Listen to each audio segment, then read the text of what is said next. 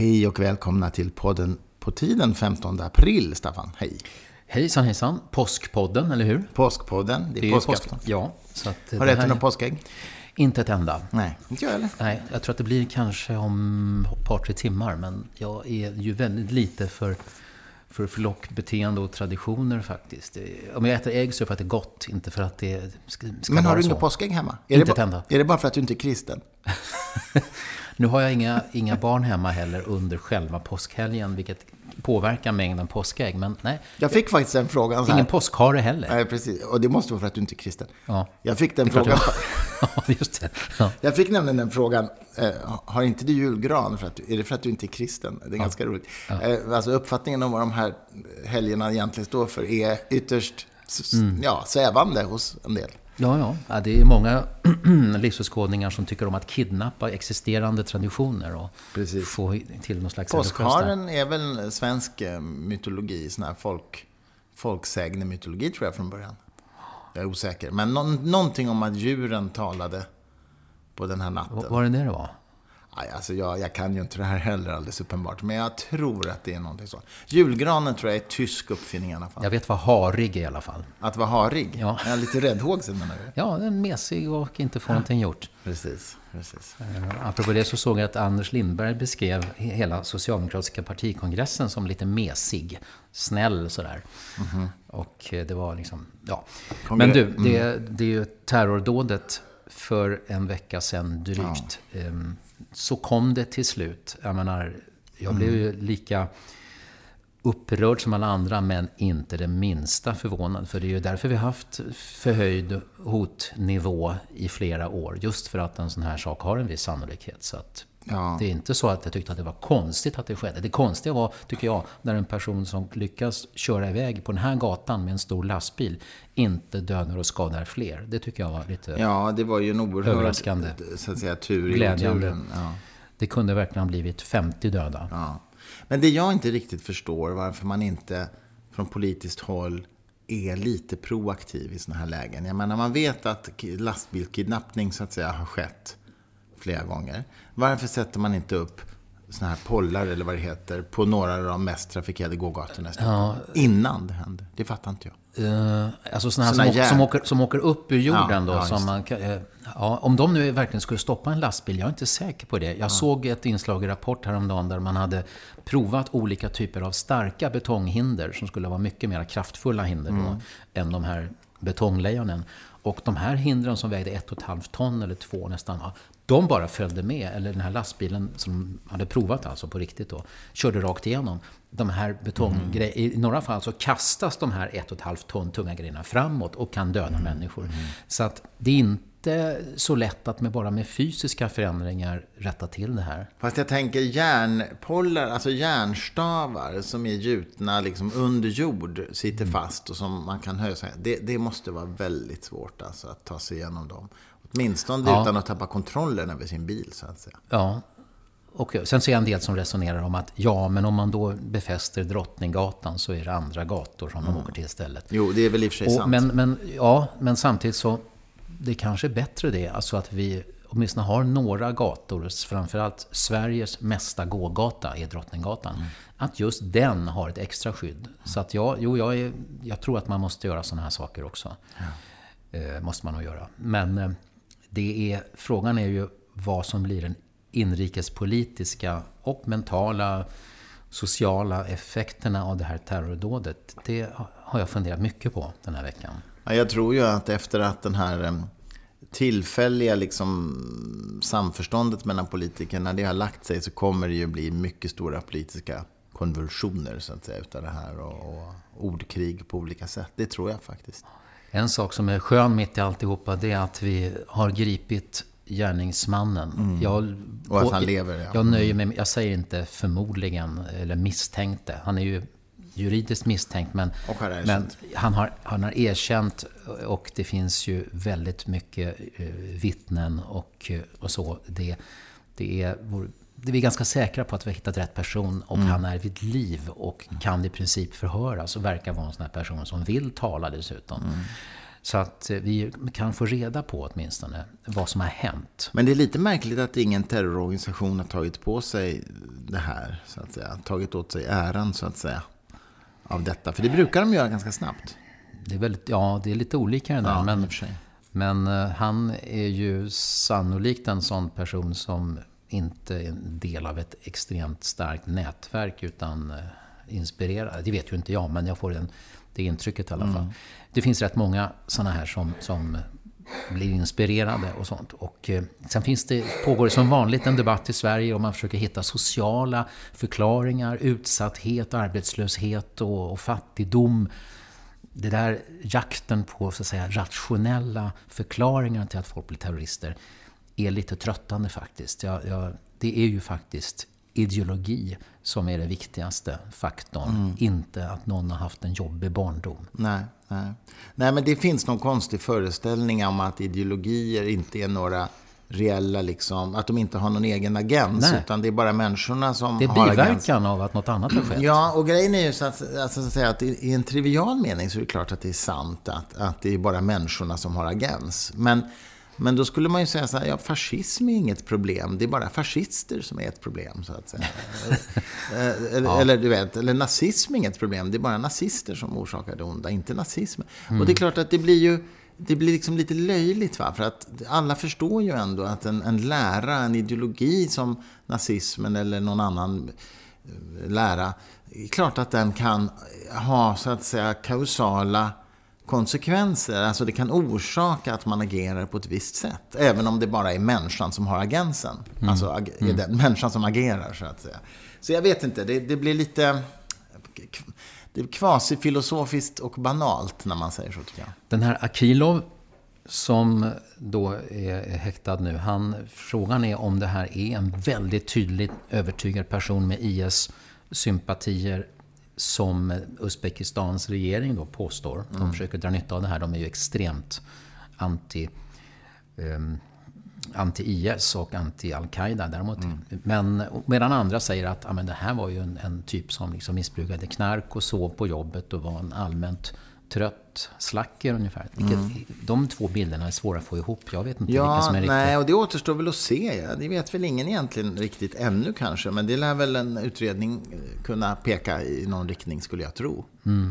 Men frågan är ju vad det här kommer få för konkreta konsekvenser nu när det gäller lagstiftning. Och jag tillhör ju de som ganska länge har känt att jag nog är positiv till en, så att säga, till större statlig övervakning av vad som det har du länge varit ganska tydlig på. Medborgare. Ja, jag tror att jag har sagt det någon gång i podden. Om det finns en avvägning då mellan integritet och säkerhet, det är det du har sagt. Ja, precis. Alltså, hellre högre säkerhet och sämre integritet. Det är jag beredd att. Och det är ju uppenbarligen många som nu gör den positionsförflyttningen. Till exempel Gustav Fridolin. Ja, han gör positionsbeflyttningar på alla möjliga sätt. Mera pengar till Säpo. Mer övervakning, visserligen selektiv. Han vill inte gå med på väldigt generella, men han vill att myndigheter ska kunna prata mer med varandra om individer. Lägre sekretesskrav mellan Säpo, polisen och Migrationsverket till exempel. Han håller inte på nu och talar om att jajamensan, papperslösa ska få vård och annat och skola. Det överhuvudtaget har jag inte hört om använda ordet papperslös. Nej. På senare tid, utan istället så säger Fridolin att fotboja, det kan vara någonting för vissa av de individer som ska utvisas, som har fått det beslutet och som vi har koll på, som han säger lite vagt, och som det finns misstankar. Har inte han tidigare kallat den positionen för rasistisk? Det tror jag, i alla fall islamofobisk. Jag är ganska säker på att Mehmet Kaplan, den avgående bostadsministern och andra har avfärdat det på det viset. Det är ju jättemånga som gör den här resan över nu. Jag skulle vilja tala om roddare, alltså det här begreppet för folk som ror över till andra sidan. Ja, det myntades ju under andra världskriget. Jaha. Då var det ju folk som hade varit nazistvänner under kriget. Va? Och så plötsligt var de så otroligt mycket på britternas och amerikanernas sida.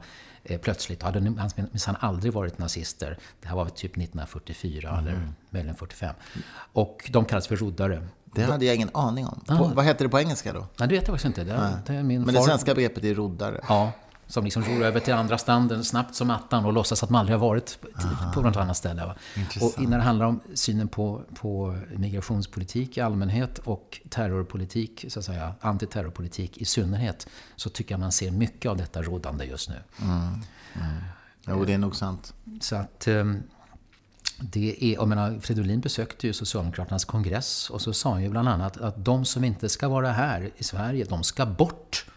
Sa han, åtminstone enligt de referat som jag har sett. Det var ett citat. Var var det någonstans? Ja, alltså, det var tidningen Norra Skåne som skrev om det här. Det här borde man ju tycka att när Fridolin kommer dit till kongressen från ett annat parti, så borde det vara intressant vad han säger då om det här. Men jag tror att det har i alla fall inte dementerats att han sa så. Och det är ju helt ny retorik framförallt. Kommer du ihåg för några år sedan alla sa ni använder Sverigedemokraternas retorik. Det var ett sätt att stämpla folk, även om de inte hade så att säga en konstig åsikt eller förslag, så bara att man använde begrepp och uttryck som andra hade använt. Nu är det lite friare här uppenbarligen. Även om Fridolin betonar att det är väldigt viktigt att inte misstänkliggöra en hel grupp. Men så att säga, fotboja, det blir nog en väldig symbol för den där förändringen, tror jag. S-kongressen är ju intressant på många sätt. Alltså, det är ju också första gången som ett riksdagsparti så tydligt har tagit ställning mot konfessionella uttryck i skolan. När S nu har alltså beslutat sig för att driva den linjen. Inga konfessionella inslag i några skattefinansierade svenska skolor överhuvudtaget. Vilket alltså innebär att konceptet konfessionella friskolor inte längre kan vara kvar. Om det skulle bli lag, det som Socialdemokraterna nu vill. Ja. Det här är ju en fråga som humaniströrelsen har drivit så länge jag har varit engagerad, 11 år. Så det är historiskt. Och här har de ju vridit sig som maskar, Socialdemokraterna, för å ena sidan så är ju många partier inte alls glada i att det finns friskolor överhuvudtaget. Nej, just det. Å andra sidan så har de väl tyckt att det här är kanske en integritetsfaktor som är positiv och vill inte förbjuda just skolor som man tycker har en koppling till minoriteter i Sverige och sådär. Så att det har varit en jobbig fråga. Fast det är ju inte någon integrationsfaktor, det är ju en segregationsfaktor, eftersom det på kristna friskolor i stort sett bara går kristna och muslimska och så vidare. Ja, det är kanske snarare så att man har sett det som en icke-diskrimineringsfaktor, så att säga. Man ska inte, och eftersom de flesta friskolor som har religiös inriktning är ju kristna, som du säger. Men de som det framförallt har varit fokus på i debatten är de muslimska friskolorna. Och det här exemplet med att sätta flickor längst bak i skolbussen och sådär, det kom ju upp precis innan kongressen och bidrog säkert till att det här förslaget kunde gå igenom, skulle jag tro. Sen så retar jag mig på att det så ofta påstås i debatten att judiska skolan i Stockholm är konfessionell, vilket den inte är enligt uppgift jag har fått från skolans rektor, utan den är faktiskt klassificerad som icke-konfessionell, men alltså en friskola på judisk kulturgrund, så att säga. Och att de firar judiska, så att säga, helger eller högtider, det är ju inte konstigare än att den vanliga kommunala skolan firar jul och påsk, va? Så att säga, det kan man ju göra utan religiös innebörd, så att säga. Men det är viss begreppsförvirring, för att man kan alltså ha en skola som har en religiös inriktning eller åtminstone identitet utan att den kallas för konfessionell. Uppenbarligen. Ja, alltså man måste ju skilja på olika saker. Eller hur? Ja, så här är det. Du kan ju starta, vem som helst kan ju starta en friskola givet att man uppfyller kriterierna. Och om denna vem som helst är ett religiöst samfund, så blir inte skolan per automatik en konfessionell friskola. Ja, men till exempel Plymouthbröderna i Småland, som ju, de är ju en extrem, ska vi säga, hardcore-kristen. Eller, en sekt, fundamentalistisk kristen sekt. Den är formellt inte konfessionell. Nej, det stämmer. Och jag gissar att en del av de muslimska friskolorna inte formellt är. Så kan det vara, det vet jag inte faktiskt. Nej, så att, jag menar, det är en sak vad det heter, där klassificeringen, en annan sak vad det är i verkligheten. Ja, så är det ju, och därför menar jag att det är förvirrande. Men men i sådana fall är det förvirrande på många fler sätt, därför att det är ju också så att även konfessionella friskolor, så här, eller vi börjar i en annan ända. Det är så här att om man blir klassad som konfessionell friskola, så har man rätt att ha konfessionella inslag i det som kallas för utbildningen, men inte i själva klassrumsundervisningen. Är man inte klassad som konfessionell, så får man inte ha sådana inslag varken i utbildning eller undervisning. Är du med? Och det sossarna nu vill är att det ska vara förbjudet i samtliga skolor att ha konfessionella inslag, både i undervisningen och utbildningen. Sen är det så att Plymouthbröderna har alltså ansökt om en icke-konfessionell skola och fått okej på det. Sen är det ju så att de lever ju inte upp till de kraven, vågar jag påstå, med säkerhet. Men man lurar Skolinspektionen, för det är otroligt svårt att granska sånt här. Och det vill jag påstå gör ganska många andra skolor också. Alltså låter bli att leva upp till de kraven som de egentligen är skyldiga att göra enligt lag. Allt det här grundar sig i tanken på om stat och statliga verksamheter, obligatoriska saker som skolan, ska vara sekulära eller inte. Ja, och visst. Återigen säger jag så här: många människor i Sverige vet inte vad sekulär är för någonting. Nej. Men visst är det den debatten det handlar om. Ja, det är det debatten. Och sekulär betyder ju bland annat att man ska säga lika behandlad, man inte är biased, man tar inte och propagerar speciellt för en viss livsåskådning eller politisk inriktning. Sen är det så många, jag tycker så många konstiga sidor utav den här debatten om religiösa friskolor. För det första så hävdar man hela tiden, man åberopar religionsfriheten till försvar för religiösa friskolor. Men snälla någon, barn är också människor. Och om människor har religionsfrihet så har också barn religionsfrihet. Och det är ingen som liksom verkar fatta det eller liksom inser det. Man utgår från att alla barn vill snabbt som attan omfatta sina föräldrars religion. Ja. Och därmed utgår man från att alla barn har 2 föräldrar som har samma livsåskådning. Ja, dessutom. Precis. Det hade inte jag exempelvis. Nej. Och det tycker jag ska vara möjligt och inte konstigt. Ingen avvikelse, eller hur? Så att det är väldigt homogenes, vad heter det? Alltså man har en uppfattning att folk ska vara likadana. Stereotypt, eller ja, och man utgår verkligen från att det finns en normalitet. Det är normativt, kan man säga. Och sen åberopar man hela tiden Europakonventionen och säger vi kan inte förbjuda konfessionella friskolor. Men aldrig refererar man till barnkonventionen, som garanterar barnens rätt till sin egen religionsfrihet, alltså att kunna själv välja. Alltså jag tycker det är så oerhört konstig och ensidig debatt i de här Religionsfrihetsdebatten är i huvudtaget starkt bristfällig. För det första så tar den ju då och exkluderar alla människor som har en livsåskådning som inte har Gud. Dinomin till exempel, den är osynlig då. Dessutom så tycker jag att det är väldigt sällan som man säger att religionsfriheten, där är det väldigt viktigt att du kan få byta religion utan att det är någon som helst trakasserier eller svårigheter. Eller lämna livsåskådningen och inte ha någon alls. Och det är ju väldigt många av dem som eller jag vet inte hur många, men jag tror ganska många miljoner människor tycker att det är att man så att säga förtjänar att vara i helvetet om man lämnar en viss livsåskådning. Alltså religionsfrihet måste faktiskt vara rätten också att dra därifrån om man vill. Ja, och konvertera och välja en livsåskådning som inte innehåller Gud. Så att jag läste, Dagens Nyheter skrev ju igår på långfredagen, det var ingen papperstidning då, men allt fler plågas för sin tros skull. Det står om intolerans mot troende som ökar baserat på en viss undersökning. Och nästan hela artikeln talar om att vara troende är farliga saker, och det är religiöst förtryck, och det är religiösa grupper, det är religiösa rättigheter, och så. Alltså de som inte tror på Gud men ändå har en livsåskådning. Här osynliggör man ju till exempel de här bangladeshiska sekulära bloggarna som ju mördas på löpande band och som i risk för sitt liv försvarar den sekulära staten i sina blogginlägg.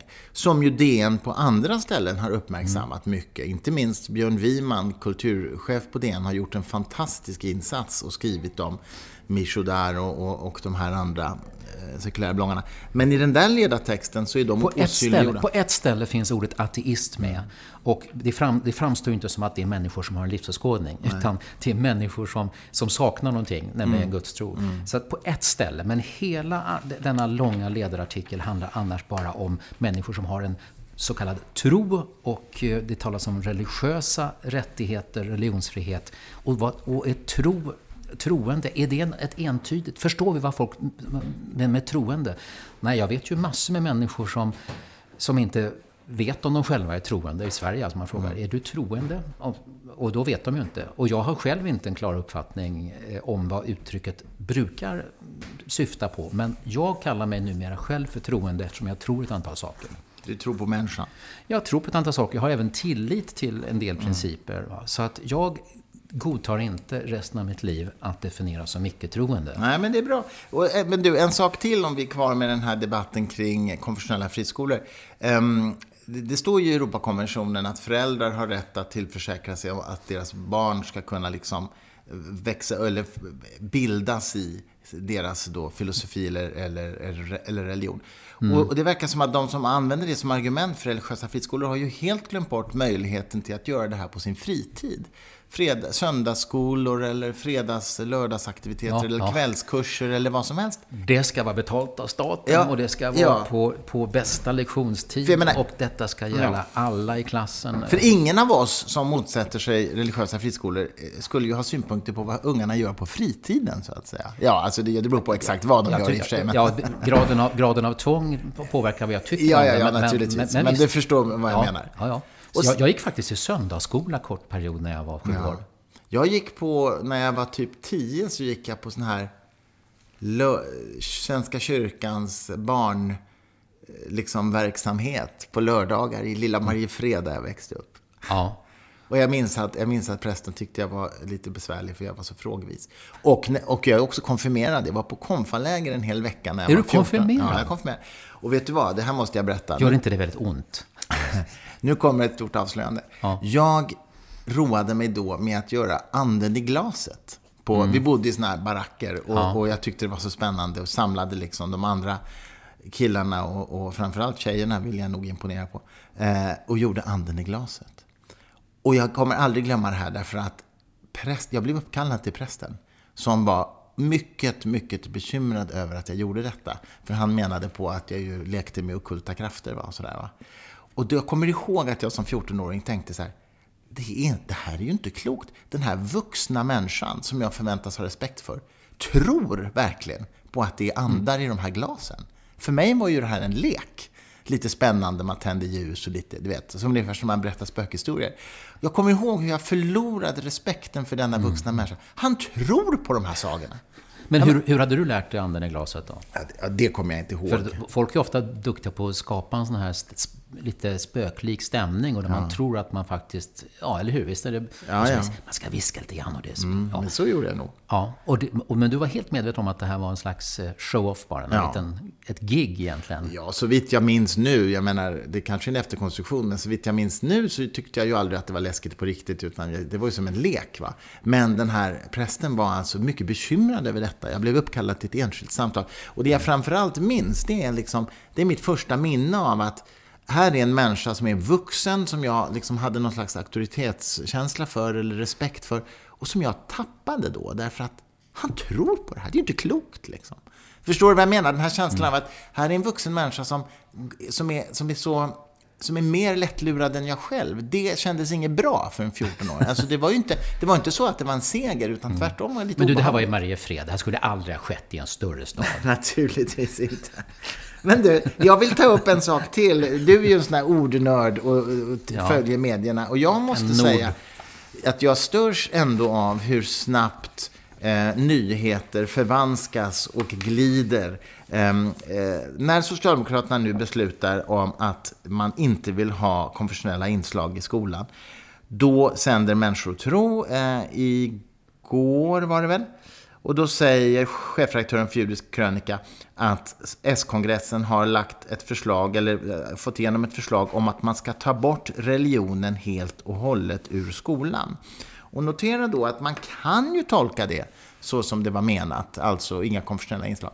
Men om man är slarvig så kan man ju tolka det som att nu ska det inte ske någon religionsundervisning i skolan. Nu ska eleverna inte få lära sig någonting om religion. Och det gör mycket riktigt en journalist som några minuter senare kommer i programmet som refererar tillbaks till vad hon sa. Så säger journalisten att apropå diskussionen om religion i skolan så är det just det som är problemet i de uzbekistanska skolorna, att eleverna har bristande kunskaper om islam. Alltså det vill säga att de inte får lära sig någonting om religion i skolan. De talar då om den misstänkta terroristen och hans hemland i ett helt annat inslag.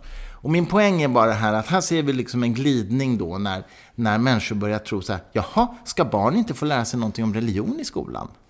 Jag tycker att de ska få lära sig mer om religion än de gör idag. Därför att det är en sån viktig kraft i världspolitiken. Och kanske någon annan livsåskådning också, som inte religion, eller? Ja, just det. That's right. Ja. Men det är inte så många människor som krigar i sekulär humanismens namn.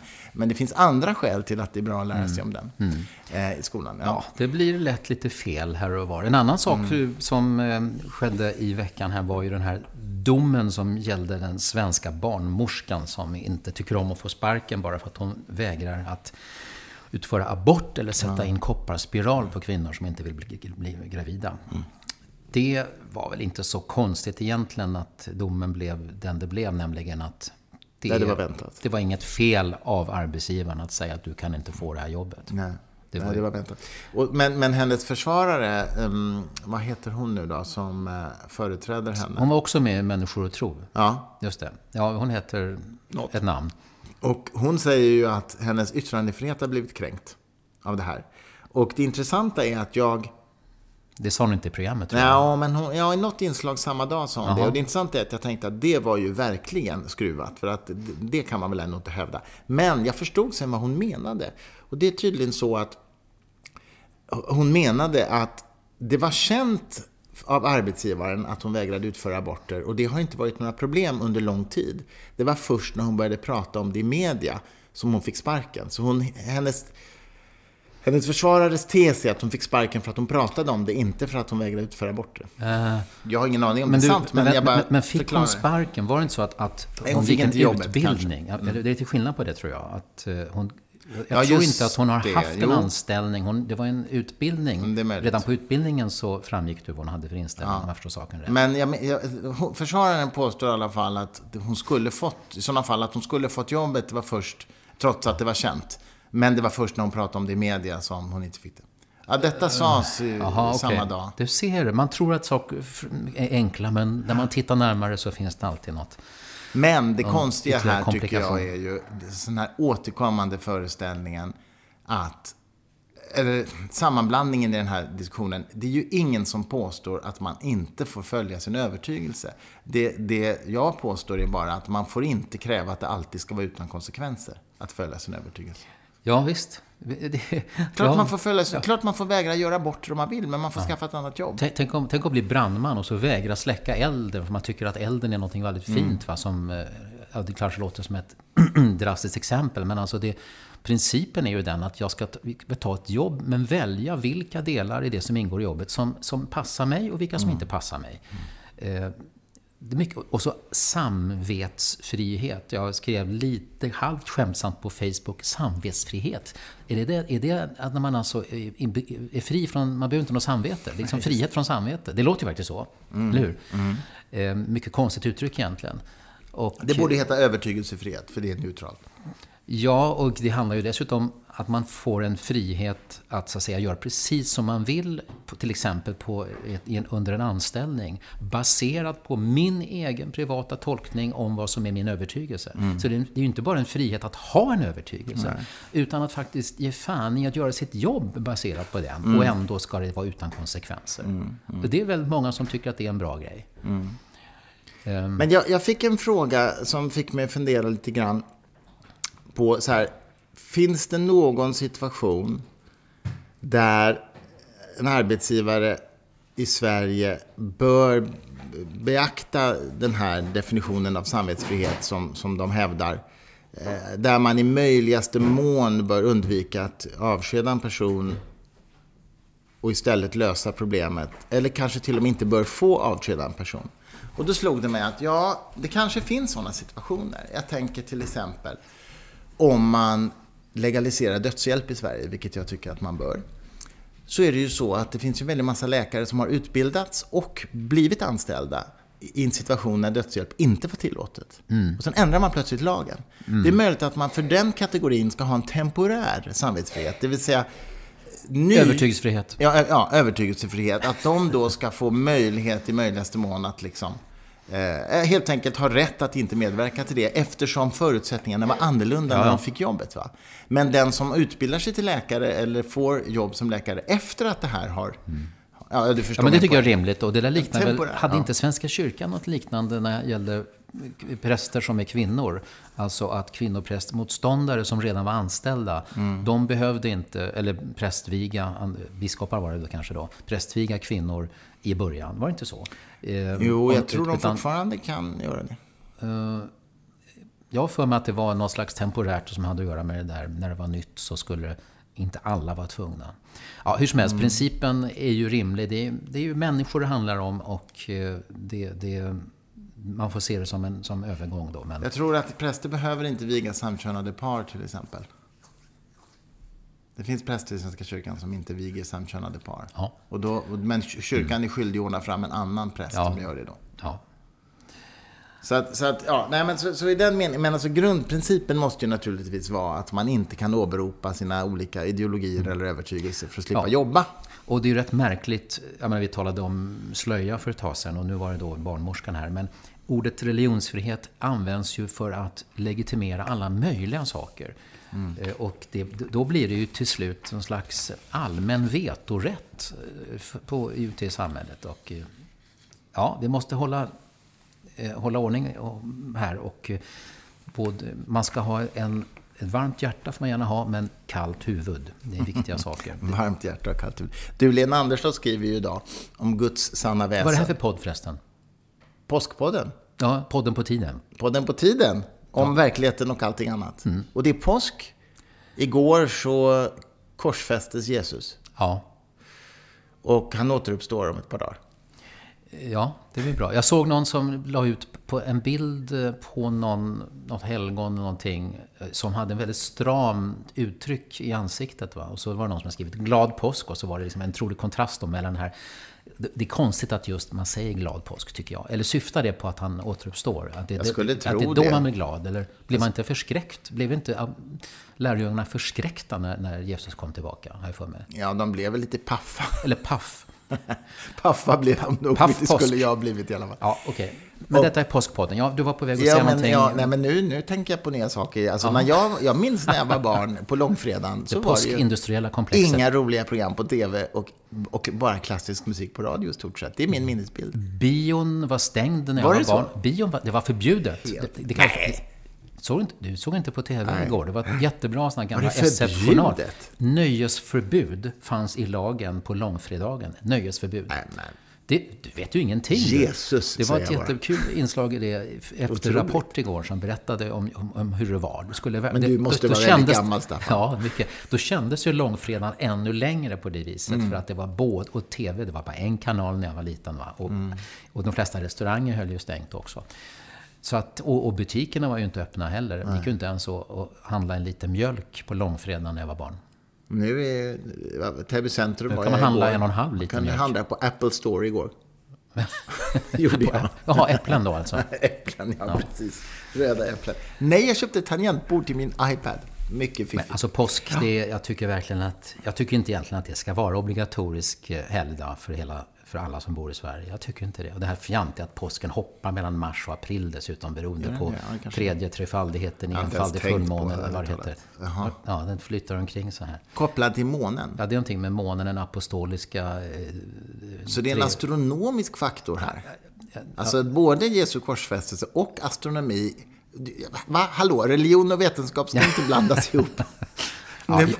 Jag kan inte, jag bara vet att... Eller är det astrologi kanske? Ja, månen ska stå i Jesus tecken. Jag tycker det ska ha ordning och reda, det ska man ska veta. Det tycker jag att man har lyckats bättre faktiskt med både nyårsafton och julafton. Det är man ganska säker på, åtminstone vilket datum det handlar. Lena Andersson skriver om gudsväsendet i DN idag. Ja, och att, en härlig kolumn. Och att det är konstigt att de som slåss i Guds namn, att de är så arga på människor och inte på Gud. Eftersom Gud har ju skapat oss. Och även skapat dem som man då slåss mot. Så man borde ju bli arg på Gud istället. För att de har så klantigt så att de har skapat otrogna eller feltroende. Eller... Ja, man måste alltid börja från grunden, som Kapten Klänning sa i Nile City. Och det är det som är principen i Lena Anderssons... Alltså, skapa till människans avbild i rubriken. Och så skriver hon att... Hon nämner ateister här. Gud är skapat till människans avbild, det är ju det som är... Ateister är de enda som vårdar Guds sanna väsen. Ja, men det är ganska roligt. Ja, det är roligt, men det finns ju jättemånga gudstroende som tror att vi sekulära humanister är besatta av Gud. Bara för att vi pratar om Gud så tror de att vi är besatta. Ja, precis. Och de tror också, har jag märkt många, att själva ateismen är liksom en viktig aspekt på vår livsåskådning. Och det tycker jag är så himla konstigt. Alltså, för jag är ju sekulär humanist och därmed är jag filosofisk naturalist. Alltså jag tror på en naturalistisk verklighet. Ateism är ju bara en liten irrelevant bieffekt av det. Ja, vi definierar oss ju inte så. För det är ju det är mycket annat som jag inte heller tror på. Nej, men förutom gudar. Alla övernaturliga fenomen skulle jag säga att de inte existerar. För jag tror på en naturalistisk verklighet. Och då det är ju otroligt mycket som inte existerar då. Gud är ett utav dem. Och så själva det här begreppet ateism då, eller vad det står för. Ska vi byta namn till ahypernaturalist? Är inte det? Jag tror inte på några övernaturliga saker. Ja, just det. Det är bra. Det är lite långt. Ja, men jag kan korta det. Ja, förlåt. Men sen så om man tänker på det här så inser man ju att det kanske är så här att om du är djupt gudstroende och så att säga upplever att Guds närvaro är liksom själva grunden för meningen i ditt liv och din existens, då är det klart att det är väldigt svårt då att föreställa sig att en människa som tror annorlunda om Guds existens, att det skulle vara mindre viktigt då för den personen. Och då tänker man kanske så här att då bygger väl den här människan upp hela sin livsåskådning på att Gud inte finns. Men så är det ju inte. De tror att den motsatta uppfattningen som vi har, men att den motsatta uppfattningen är lika väsentlig i vår... precis. Förhållandet till Guds existens är lika väsentlig även när man tror att det inte existerar. Ja, eftersom de tycker att vi tjatar hela tiden, tycker de förmodligen om att vi tror att Gud inte finns. Och därmed måste det vara jätteviktigt för oss. Ja, men framförallt tror jag att det är en projektion. Därför att om jag är gudstroende så är det väldigt viktigt för mig att Gud finns. Ja, det förstår och då jag. projicerar jag på dig som inte tror att Gud finns. Så projicerar jag så att säga att då måste det vara lika viktigt för dig som det är för mig att Gud finns. Det tror jag är det felslutet som görs ibland. Och vi har ju inte lika många gratiskanaler. Man direkt sänder inte våra motsvarigheter till gudstjänster som sekulära humanister har. Sånt där, va? Men jag tror att vår livsåskådning har misslyckats rätt mycket att nå fram till människor med andra livsåskådningar. Ja, säkerligen. Och även folk som faktiskt är bra på att lyssna missar en del. Jag tänkte på det här mötet som du hade med teologen Joel Halldorf som jag modererade. Det blev ett väldigt bra möte tycker jag. Ja, det var ett möte om sekulariseringen i samhället, om det är bra eller dåligt. Och Joel Halldorf är ju en person som gillar dialog, som inte är aggressiv, som gillar att möta andra. Och är en filosofisk, trevlig, sympatisk person som ju därmed fungerar bra i samtal. Va? Ja, det är en person som det är lätt att tycka bra om. Liksom. Ja, verkligen. Det är ju... men även han sa ju då att det var ett antal saker om sekulär humanism som han hade missat. Han hade inte insett att det faktiskt är en livsåskådning. Sa han det? Det kanske sa. Åtminstone, i alla fall var det någon polett som trillade ner först efter våra samtal. Så att det finns ju rätt mycket missförstånd och jag tror och det finns ju också en del förakt mot andra livsåskådningar, har jag märkt, särskilt vår. Och ett sätt att visa förakt är ju att inte ens erkänna att det är en livsåskådning. Nej, men han har ingen uns av förakt utan snarare en glädje att möta människor som det blev ett väldigt stimulerande samtal. Det finns ju beskåda på nätet, på Facebook och Humanisternas hemsida och sådär. Hela videofilmade samtalet. Men det var väldigt stimulerande. Det var också att jag var tvungen att tänka till och tänka efter. Och det är väldigt, väldigt roligt när man kan hamna i i ett intellektuellt samtal där man inte bara upprepar sina argument utan när man faktiskt tvingas till reflektion över vad som sägs. Det är väldigt, och så tyckte jag att det var där. Ja, det var inget talepunktskonfetti där. Och jag har väl sällan kunnat vara så tillbakalutad som moderator. Det var verkligen skönt. Och jag behövde inte... Jag tycker att en del debattledare, framförallt i tv, de tussar ihop två personer. Det ser ut som det ska bli en duell eller möjligen en dialog.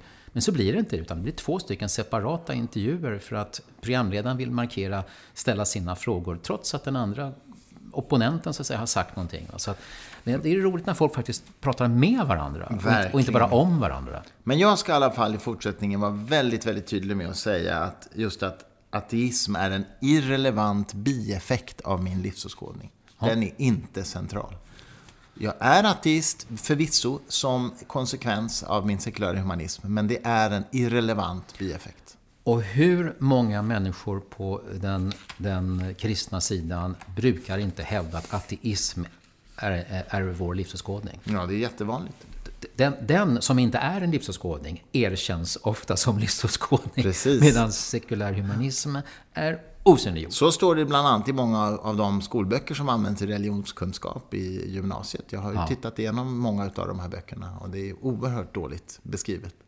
Ja. Både ateism och sekulär humanism, i den mån det överhuvudtaget finns med, är undermåligt beskrivet. Utom i några få undantag, nyskrivna böcker som är riktigt bra. Men de är inte många.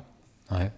En bra grej kan man väl möjligen säga med påsken är att det blir ett tillfälle för att vara lite filosofisk och diskutera vår plats på jorden och lite grann hur vi umgås med människor som är annorlunda än vi själva, eller hur?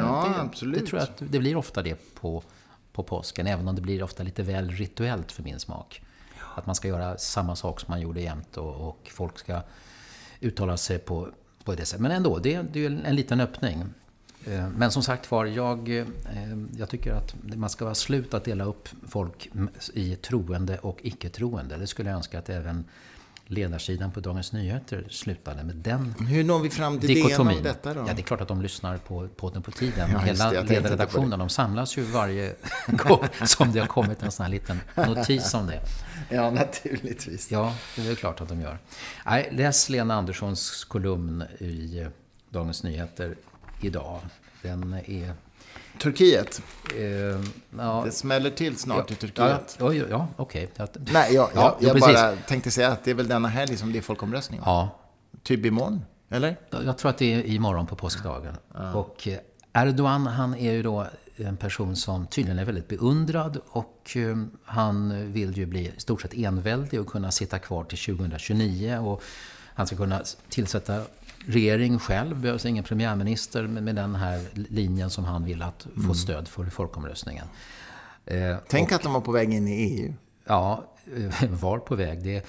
Formellt sett så är de väl fortfarande på väg. Och jag har tyckt tidigare, jag har varit väldigt positiv då. För att jag har tänkt att den här möjligheten att komma in i EU blir en bra puff för att demokratisera ytterligare och göra landet mera modernt och tolerant. Men det verkar gå precis åt fel håll. Ja, det är ett land som är otroligt strategiskt viktigt. NATO-land, 80 miljoner invånare, liksom gränsland mellan Europa och Asien.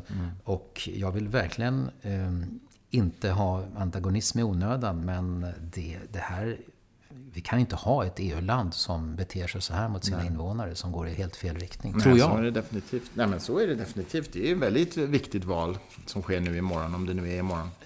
Folkomröstning. Ja, folkomröstning. Ja, just det. Så att det är mycket som händer just nu. Och jag tror alltså att och väldigt, Akilov och den kommande utredningen och allting kring detta, frågan är hur annorlunda Sverige blir. Alltså jag vet egentligen inte det.